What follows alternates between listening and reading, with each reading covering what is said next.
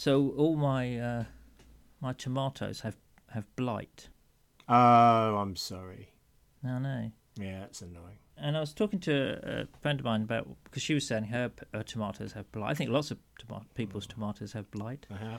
So she said what she's done, she's rescued a few of the top ones, that haven't been affected, and puts them to ripen on a windowsill.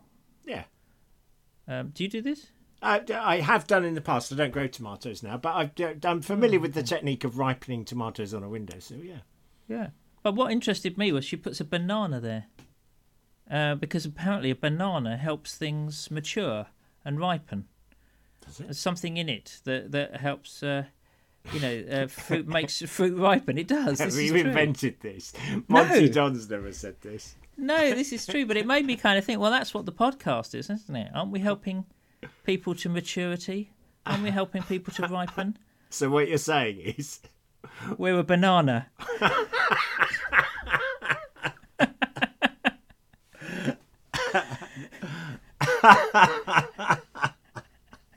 That's beautiful.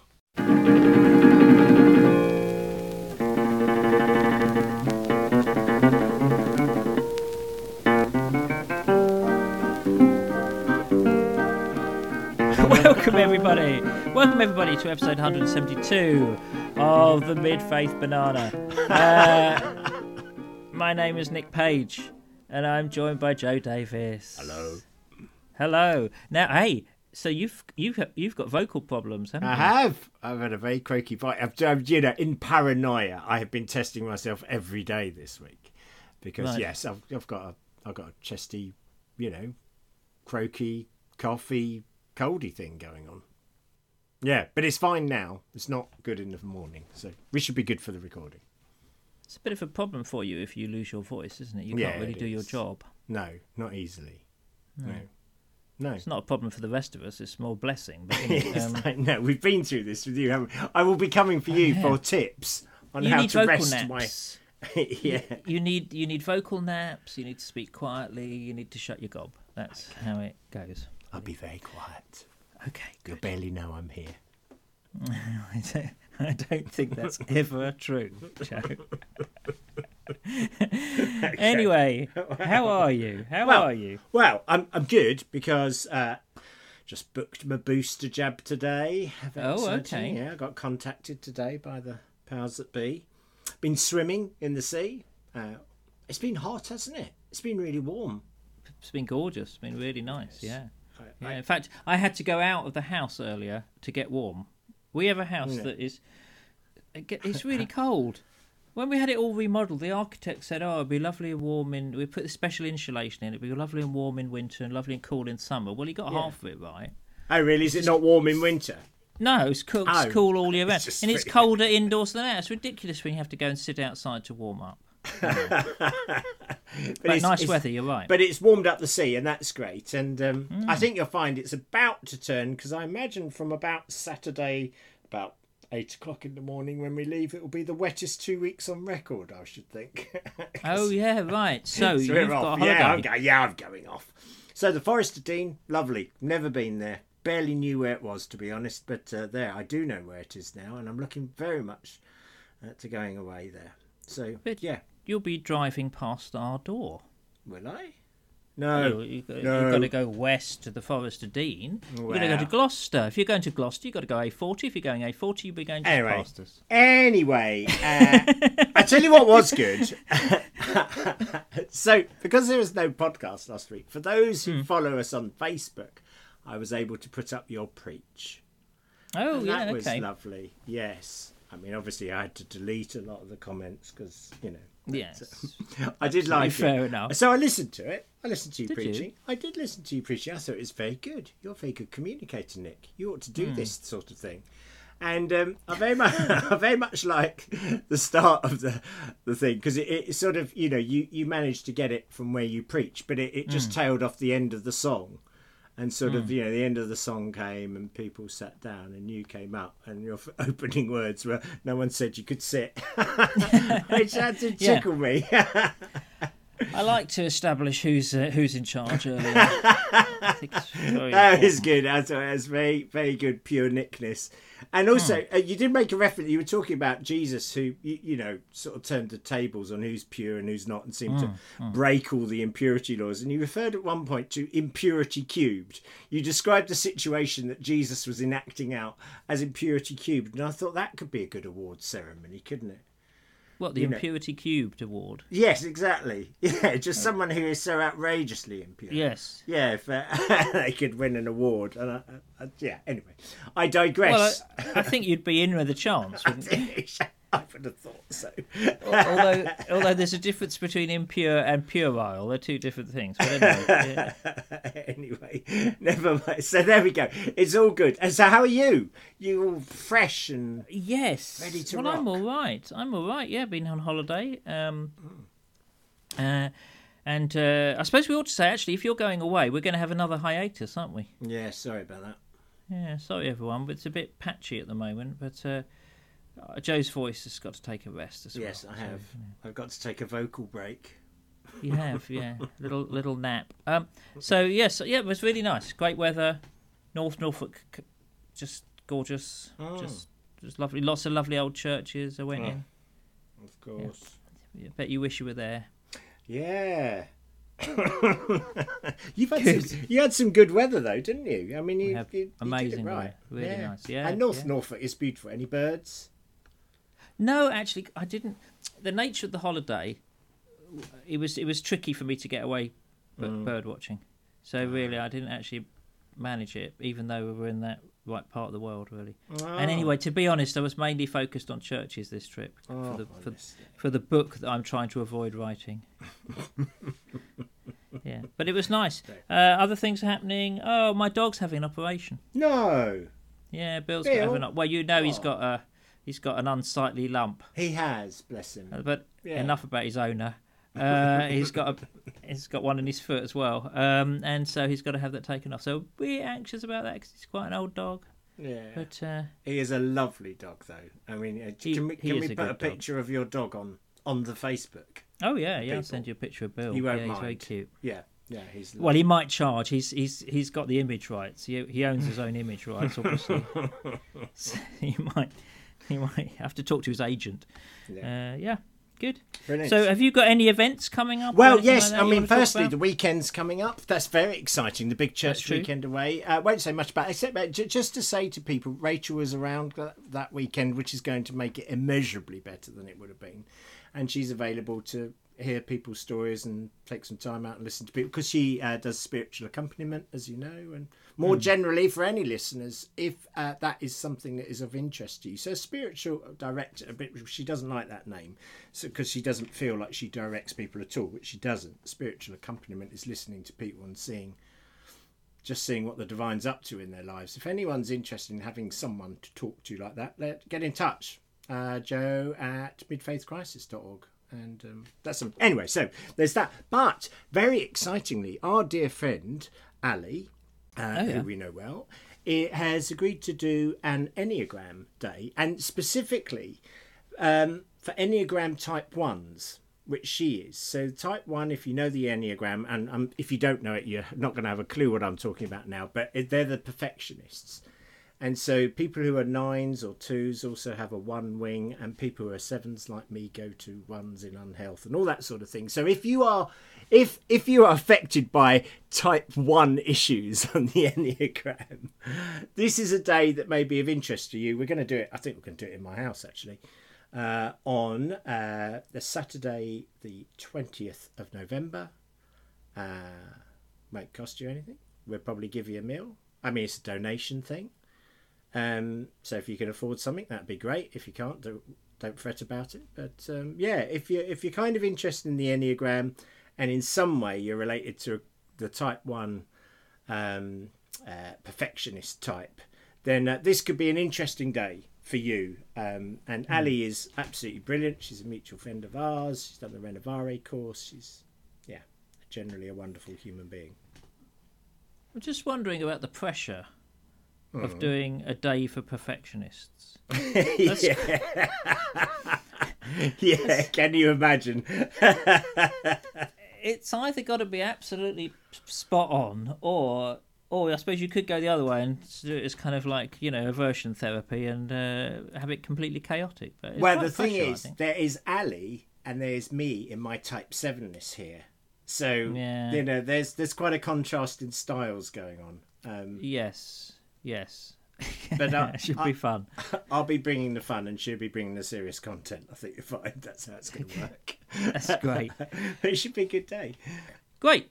So, unless there's any more church notices, there's no more church notices. But can I say to people? I mean, obviously, we always love hearing from you, but people have started sending in pictures of churches to me, and just church-related stuff. JS sent in a podcast which was a link to the UK's best churches, which I actually listened to. It's quite interesting. You'd like it. Anyway, you're turning on you. But enough now. Okay, I know there are church buildings out there, and I know they've got blocked up windows and doors. I get it. I know this. Stop now. Okay, it's very funny at the time, but stop now. I love it. I love that people have been sending you this. Well, I'm glad. So anyway, yes. We'll put him. Leave him alone now because he's starting to get angry. So let's get on with some feedback. I need a break. Yeah. Okay. Well, Karen sent this in.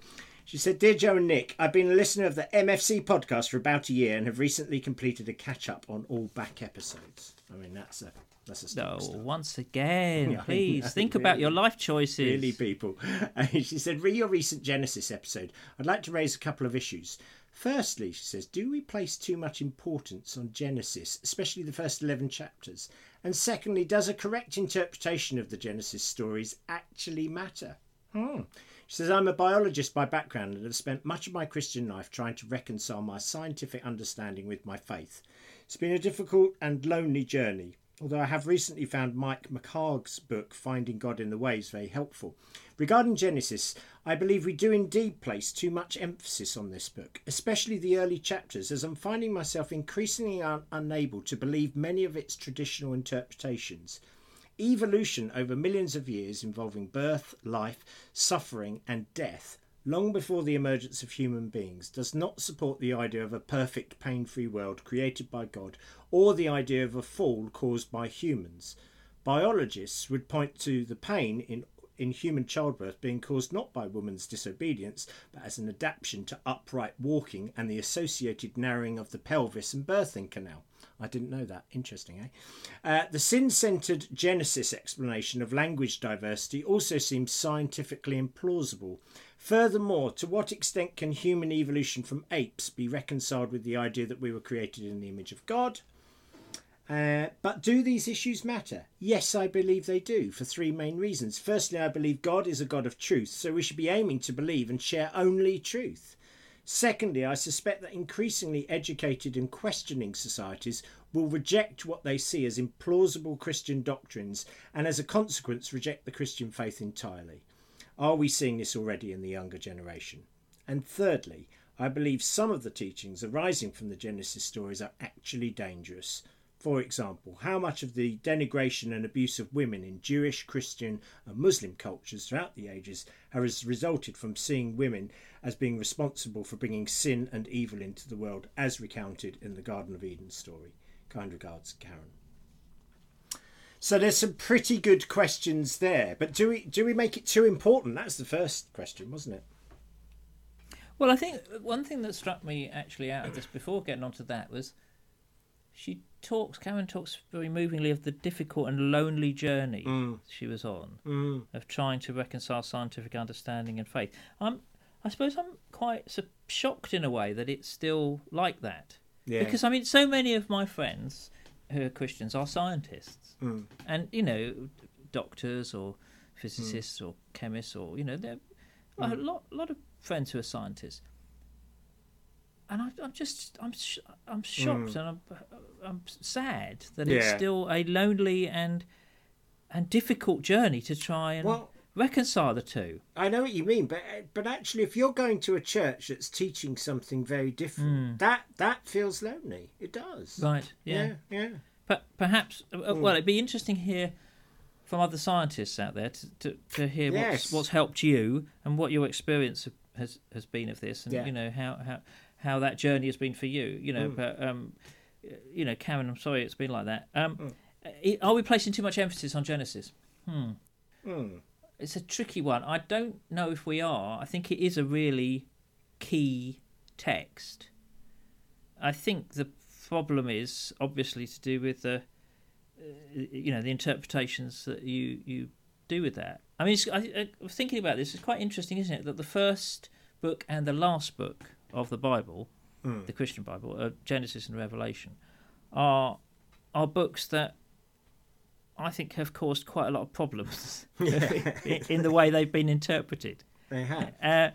Both mysterious, both not kind of history as we would understand it in any way, both a particular genre, and both really open to quite a wide range of interpretations. So I don't know. What do you think? I don't know if we're. I don't know. I mean, too much I feel on it. I feel some of the pain in this email, because I think Karen is absolutely right. I mean, the denigration and abuse of women in Christian cultures, I think that's absolutely true. That's just that's just saying it like it is. It has caused that. It has caused this outrageous. I mean, to modern ears, the idea that women shouldn't teach or have authority or be in leadership. I mean, I've just never understood that my whole of my Christian life, and now I understand it even less. The Bible is a dangerous book, isn't it? I mean, and it's not just Genesis that's dangerous, because you can pull verses from here, there, and everywhere, and as we used to in systematic theology, you were trained to do that, to make your case, really. So I don't want to say something that jars within me when you say part of it really isn't that important. But then again, why? Numbers isn't very important to me. When was the last time you read Numbers? I mean, you probably read it yesterday, knowing you. But like most normal people, I did read it a couple of months ago. Yeah. Don't devote a lot of time to Numbers because it's so meaningless for us. But I gather it must have been really important at one point. Otherwise, why would you have written it? Well, I think some bits of Genesis are relatively unimportant in the sense that they are quite baffling, and so nobody really knows what to do with them. I don't think you can entirely blame Genesis for that kind of misogyny, or if you talk about women in leadership, then obviously Paul's writing is more culpable in that. I don't think it's just a one-way street. It's not that people read Genesis and thought, oh, let's make women second-class citizens. It's that culture throughout history has made women patriarchy has something to answer for as well. Exactly. And so there are plenty of patriarchal cultures who never read Genesis. So I don't think it's that. And Genesis, in a way, is trying to explain why things are the way they are. Not, that's one of the problems with it. People think it's a description of how things came about, but it's as much a description of why things are the way they are. In that sense, there's actually quite a radical way of reading it, which is to say, well, isn't it amazing that a book which is undoubtedly the product of an elite, in that it was written by people who could read and write, and the priestly caste were very much involved in it, is so radical. It does claim that men and women are made in the image of God. Yeah. It does claim a sort of huge democracy like that, a huge equality like that. It does actually say that the social structures that are in place, the structures at which they are at the top of, are the result of some kind of, fall, if you want to use that, or some kind of error. So I think there's ways of reading Genesis that are more radical, and that I think is the question. The question is, if Genesis can be used dangerously, how do we use it responsibly? Yeah. If it's a powerful book, how do we use that power responsibly? How do we use it for good and not for evil? And I know that kind of phraseology is something you want to talk about, but absolutely, I think it's a really good question. No, and I think the overarching narrative of the Bible. I mean, I don't know. Is it progressive revelation? Is that the right term? I'm not sure that it is, but the idea that this is a book that's going in a direction. So if we go through Leviticus and we read some of the attitudes to women there, we are absolutely appalled by it, and rightly so. I think we should be appalled by it, but nonetheless, 3,000 years ago, that was a step in the right direction. You know, and so, and then, you know, you see Jesus's treatment of women, and there's another major leap forward. And I think, you know, as we know, early church leaders who were women. So there's a direction of travel, and we ought to be trying to continue that direction of travel, not go backwards. And Yes, it's, I agree. you know, it's a disaster when we go backwards, and, you know, with all those attitudes of, well, this is what Scripture says, so we just do it and we don't question it, and, you know, that and seems to be foolish. It's always an imposition on the text, actually, because there was many different ways, as I said, within Genesis, because of the stories contained within. There were various different ways of reading it, of encountering it, that would help us to see these stories differently. I'd like to recommend a book which I forgot. I don't think I recommended last time. I think I forgot to do it, but it's a translation of Genesis by a scholar called Mary Phil Corsack. I'll put her name on the show notes and put a link in. Yeah. And it's called At the Start, Genesis Made New, and it's really good. And it forces you to look at the text again. And so she doesn't, for example, she doesn't translate Eve's name as Eve, because actually it's a pun in Genesis. I mean, Eve's proper name is only mentioned, I think, twice, but it's a pun, and it means life. Okay. So when Adam calls her, he says she was called Life because she's the mother of the living. And so it makes you think, hang on a minute, well, maybe she's not the villain of the piece. And in fact, this woman also wrote a very good article on different ways of interpreting Eve. So again, I'll try and put a link to that if I can. So I think there are ways around it, and I think we have to keep. I think it is foundational. I think it is important, but I think it doesn't mean it has to be read in a certain way. Yeah, and also I think we need our scientific advisor to come in here, Bethany Solareda. Where are you, Bethany? We need you. Yes. We need you back. We need your comments on this. She's probably a very wise lady and stopped listening years ago. So I would imagine so. I mean, I stopped listening years ago. I don't know about anyone else. By the way, on that note of Genesis, and Kate wrote in asking what we thought about Dave Tomlinson's view. He sent a little link. You can see it in his Holy Shared podcast. But, you know, he talks about the Genesis story as a coming of age story. So when, you know, it's not a story about how sin entered the world and how the fall, it's a story about humanity growing up, becoming like God and receiving consciousness and thought and decision making and all that sort of stuff. So, but Kate did make me laugh because she said at the end of it, she said, could you discuss the Johannine texts as well, particularly the exclusive threats? And it just made me laugh that here were people, strangers, writing into us, asking for our comments on biblical stuff. Like, we're two bald blokes. Yeah. There's a limit to how much we can bluff we're here, not I that feel. clever. But thank you that you think we are. I mean, you know, that encouraged me. Right. We'd have to go back to our favourite theology, which is the theology of I don't know. Exactly. Yeah. Meh. Meh. Oh. Right. Steve. Do you know this, Steve? Is this a friend of yours? Steve wrote in. Well, I have lots of friends called Steve, but I don't think this is one of them. It's a requirement for you, isn't it? But anyway, he sent in many pictures of churches before getting on with the email. He said this, on to other issues.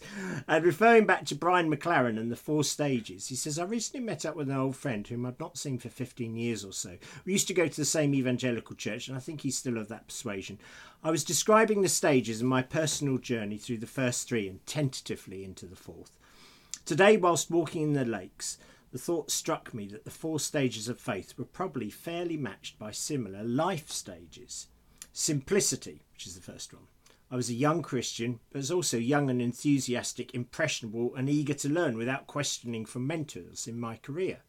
Complexity, which is the second stage. I had responsibilities at work. I had young kids, 3. I quit my job and started my own business. It grew and I employed people. I moved house, found new friends, started new hobbies. All busy, all good. And my Christian life was good too, but busy as a volunteer youth worker. I didn't have time to question my faith or to critique my work philosophy at any level of depth. And then perplexity.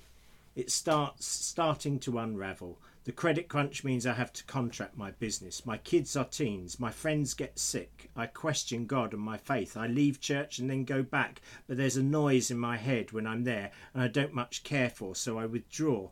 I start to question some of the fundamental principles that underpin my work, despite giving talks at international conferences. So you're seeing the links here, aren't you? And then harmony. Yeah. He says harmony-ish. He says, I retire 4 years ago. My kids leave home and are happy in work and in relationship with partners. I start volunteering. I cycle a lot.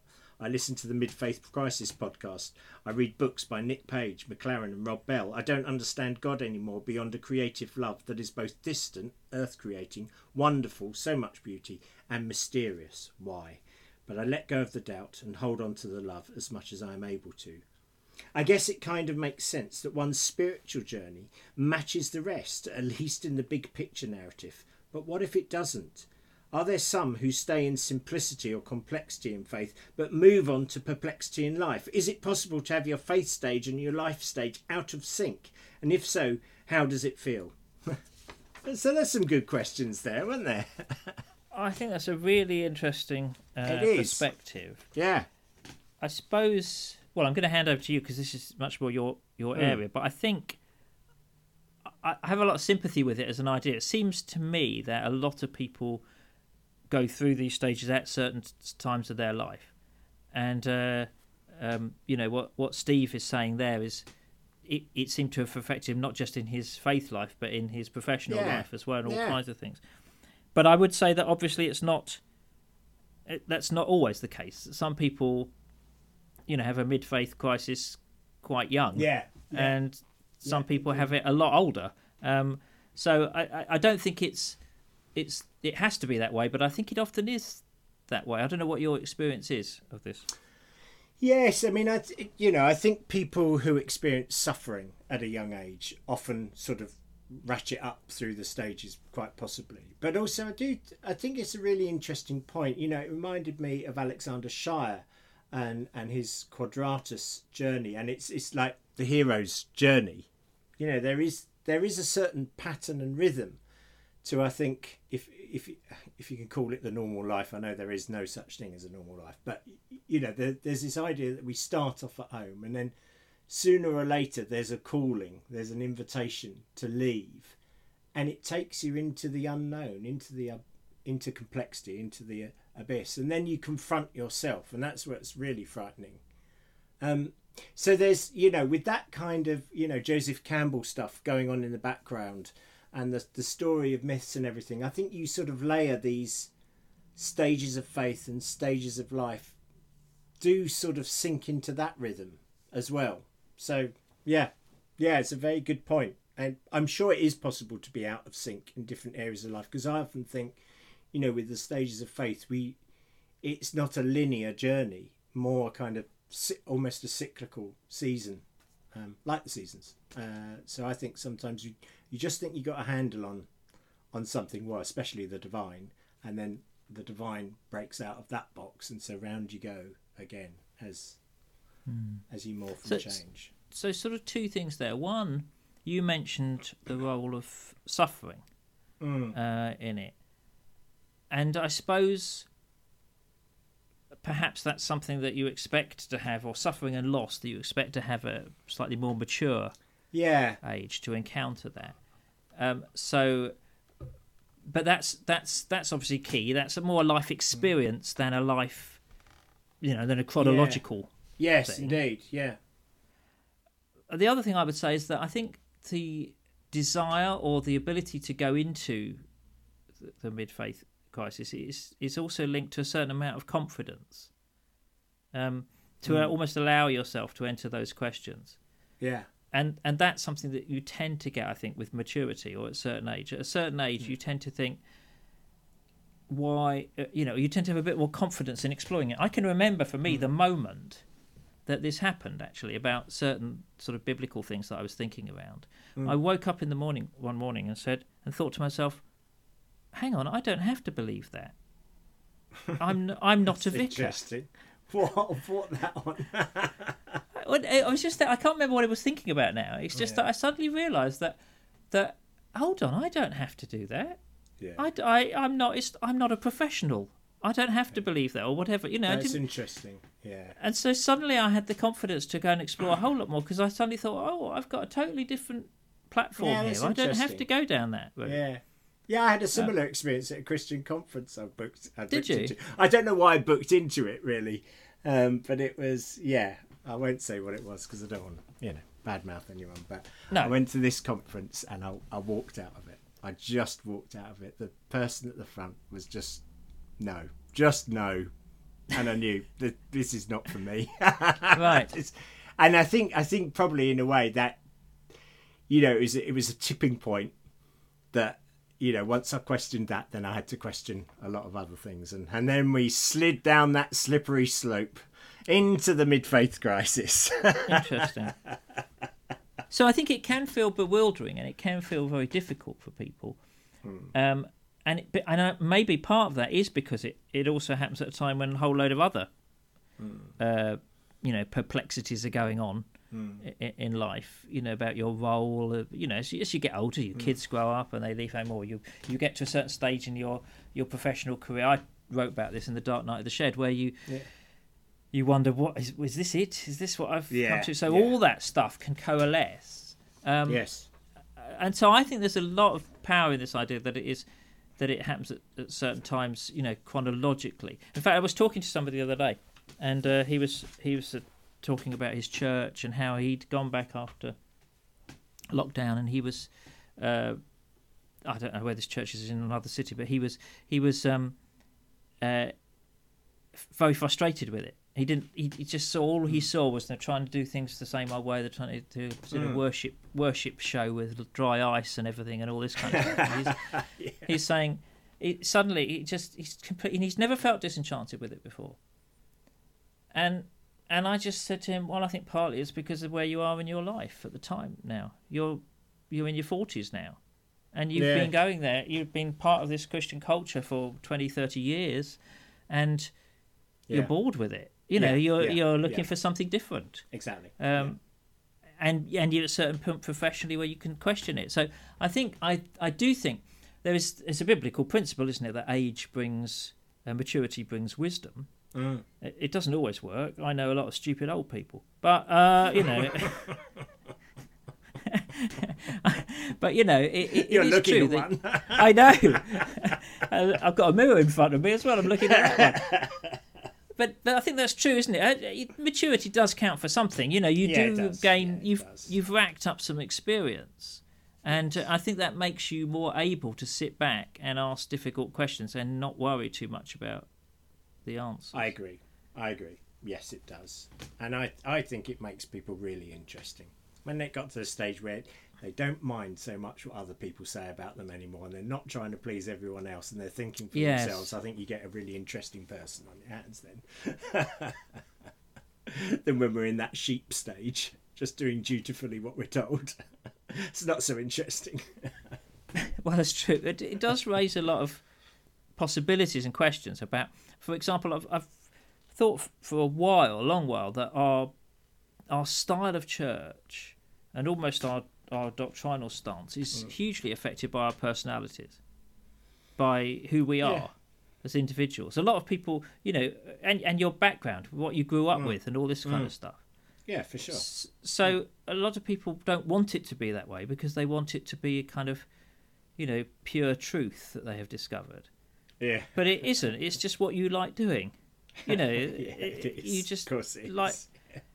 But then I wonder whether our stages of life, how old we are, also affects that. You like different things at different stages of life. I love Gardener's World now. Yeah, what can I say? Yeah. There's. I didn't used to, but I like it now. Have you started watching Chelsea as well now? I do watch Chelsea a bit, but it's not really my type of. There's not enough tomato blight. No, okay. I think there should be more bananas on display. Well, you just want a really terrible garden, don't you? Yeah, so you I do. Yeah, that one's better than mine. Mine's better than that. I do want a real one. Can you imagine if they launched the Chelsea crap garden? If it was really rubbish. Exactly. And, sort of a few beer cans in it, and bottles people have thrown over the fence from other gardens into an old mattress. Yeah, that's right. fly tipping. Broken More deck realism chair. on Chelsea. That's what we want. Yeah. Anyway, sorry, I digress from the very important theological truths you were pondering. No. I just think it's interesting. I think these things have more effect than we think, and I think there is, it's true that there are stages of life when we're going to be more open to this kind of adventuring. I think.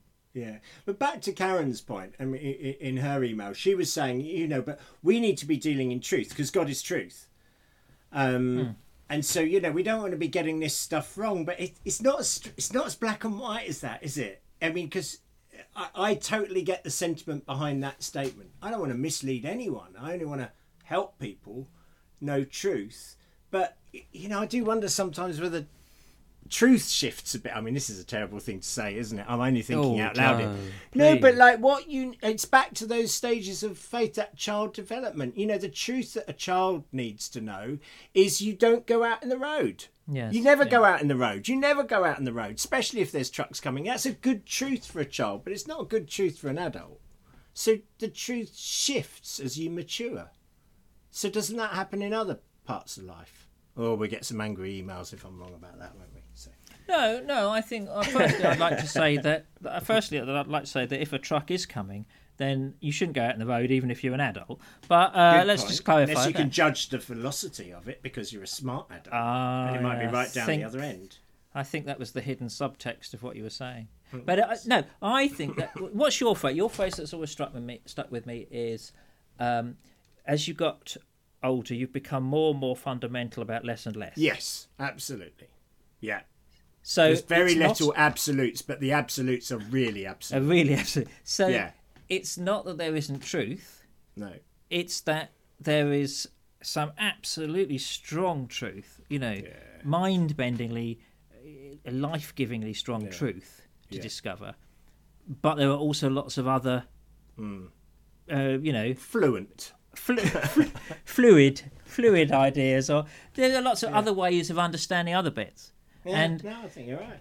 And it's I think sociologists call it the foreground and background or something, don't they? There's a certain amount of stuff that's really crucial to us, but I think it gets less as you get older.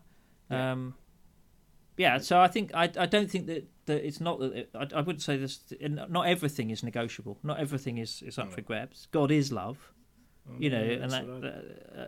but I think it's how you interpret a lot of the other stuff. It becomes things like Genesis become a lot more fluid.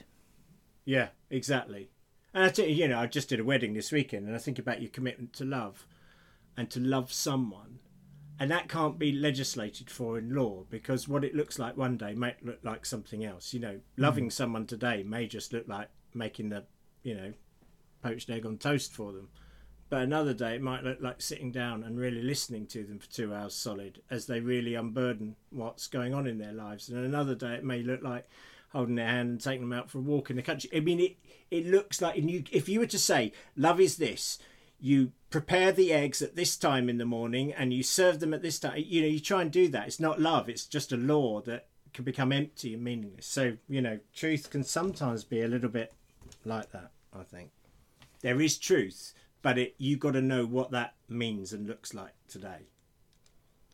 I'd want to say to the listener that something they ought to know is that you make the best poached eggs in the world. I do pride myself in my poached eggs, thanks. So I'm not surprised that you viewed them as a barometer of truth. Yes, they are. Because an unkempt, splishy, splashy, wet poached egg, nothing could be worse. And it doesn't say love. Whereas a beautifully formed, round, well cooked, with a nice soft middle, that's love. Yeah, all right. Shall we move on? Triggered something there. Yes. So, do you know what? Just we need to finish, right? So, shall we? So we're doing this thing in Soul Place, where we're returning to Scripture. So I make the assumption that people don't read it, so rightly or wrongly. So returning to Scripture, we're going through the Psalms, starting at Psalm 1. We're not going to pick our cherry pick. We're just going to go through the whole lot eventually. And it was interesting. Just this first day was really liberating. And once you're free from the kind of dualistic language and this idea of notions of punishment and eternal consequence and everything, you can just read it and get something from it and ponder it. And we read it in 3 different versions, and we read it slowly 3 times. And it's just one of these lines that you often get, I think, about the righteous evidently ponder and meditate on the word of the Lord day and night. It's something the righteous do. And we have this prayer that we say at the end of Soul Place. It's quite a good prayer. It says, it comes out of a study of the Beatitudes and the Ninefold Way by Mark Scandrette. And we say this every week. May we live with open hands, mourn what's broken, serve with self-respect, use my power for good, look with compassion, walk in honesty, reach past difference, suffer for love, and live fearlessly, following the way of radical love. And if you've done the Ninefold Path, you will know that's a little summary of the Beatitudes right in there. So the main manifesto of Jesus. So although it's not scripture, it's just someone's interpretation, I've been looking at those. What's been sitting with me is this idea that I can using my power for good. So I tried all day long to have this little mantra going on in my head. How can I use my power for good now? How can I use my power for good now? How can I use my power for good now? And just keep returning, whatever you can do to remind you to return to that question. And it is really interesting the effect, how that changes your behaviour when you're meditating on something good. That's what I was thinking. So meditating on something good and having some words to centre you and to bring you back is really helpful. So I just thought I'd throw this out to the listeners to just try something. I don't know what your spiritual practices are, whether you do any, whether you do some, but here's the thing. If you want to try this, I really recommend it. Because we do have power. We do have power. There's no doubt about it. So here's a question to ask yourself, if you can, 99 times today. How can I use my power for good now? And just see if it changes you. Just see if it makes a difference to how you live. Because, I mean, although that isn't a direct quote from the law of the Lord, it's certainly a very fair summary of something that followers of Jesus, I think, can rightly do. To ask that question, how can I use my power for good? And just see I'll be really fascinated to see if other people have found that as helpful as I have found that exercise. So, yeah. Great. Does it have to be 99 times? If I do it 98 times, am I out of the will of the Lord? Well, you're just not quite as special as others. Okay. You're a bit disappointing. Good to know we've got a bit of legalism. He loves you, but he's slightly disappointed with you. That is how I thought of God for years. Let's not go back there. We'll talk about that another time. But yeah, sounds great, and I like that because it reminds us that we all have agency. Like you say, we've all got some power for good. We have. And so I think the best use of our power for good right now would be to stop this podcast. It definitely would. And it would also be good to thank everyone so much for listening, for writing in, for giving. Thank you so much. Yes, thank you very much. And we will be back, I don't know when, because you're off on holiday. Yeah, it's going to be in a while. So when you least expect us, we shall return. Oh, yeah.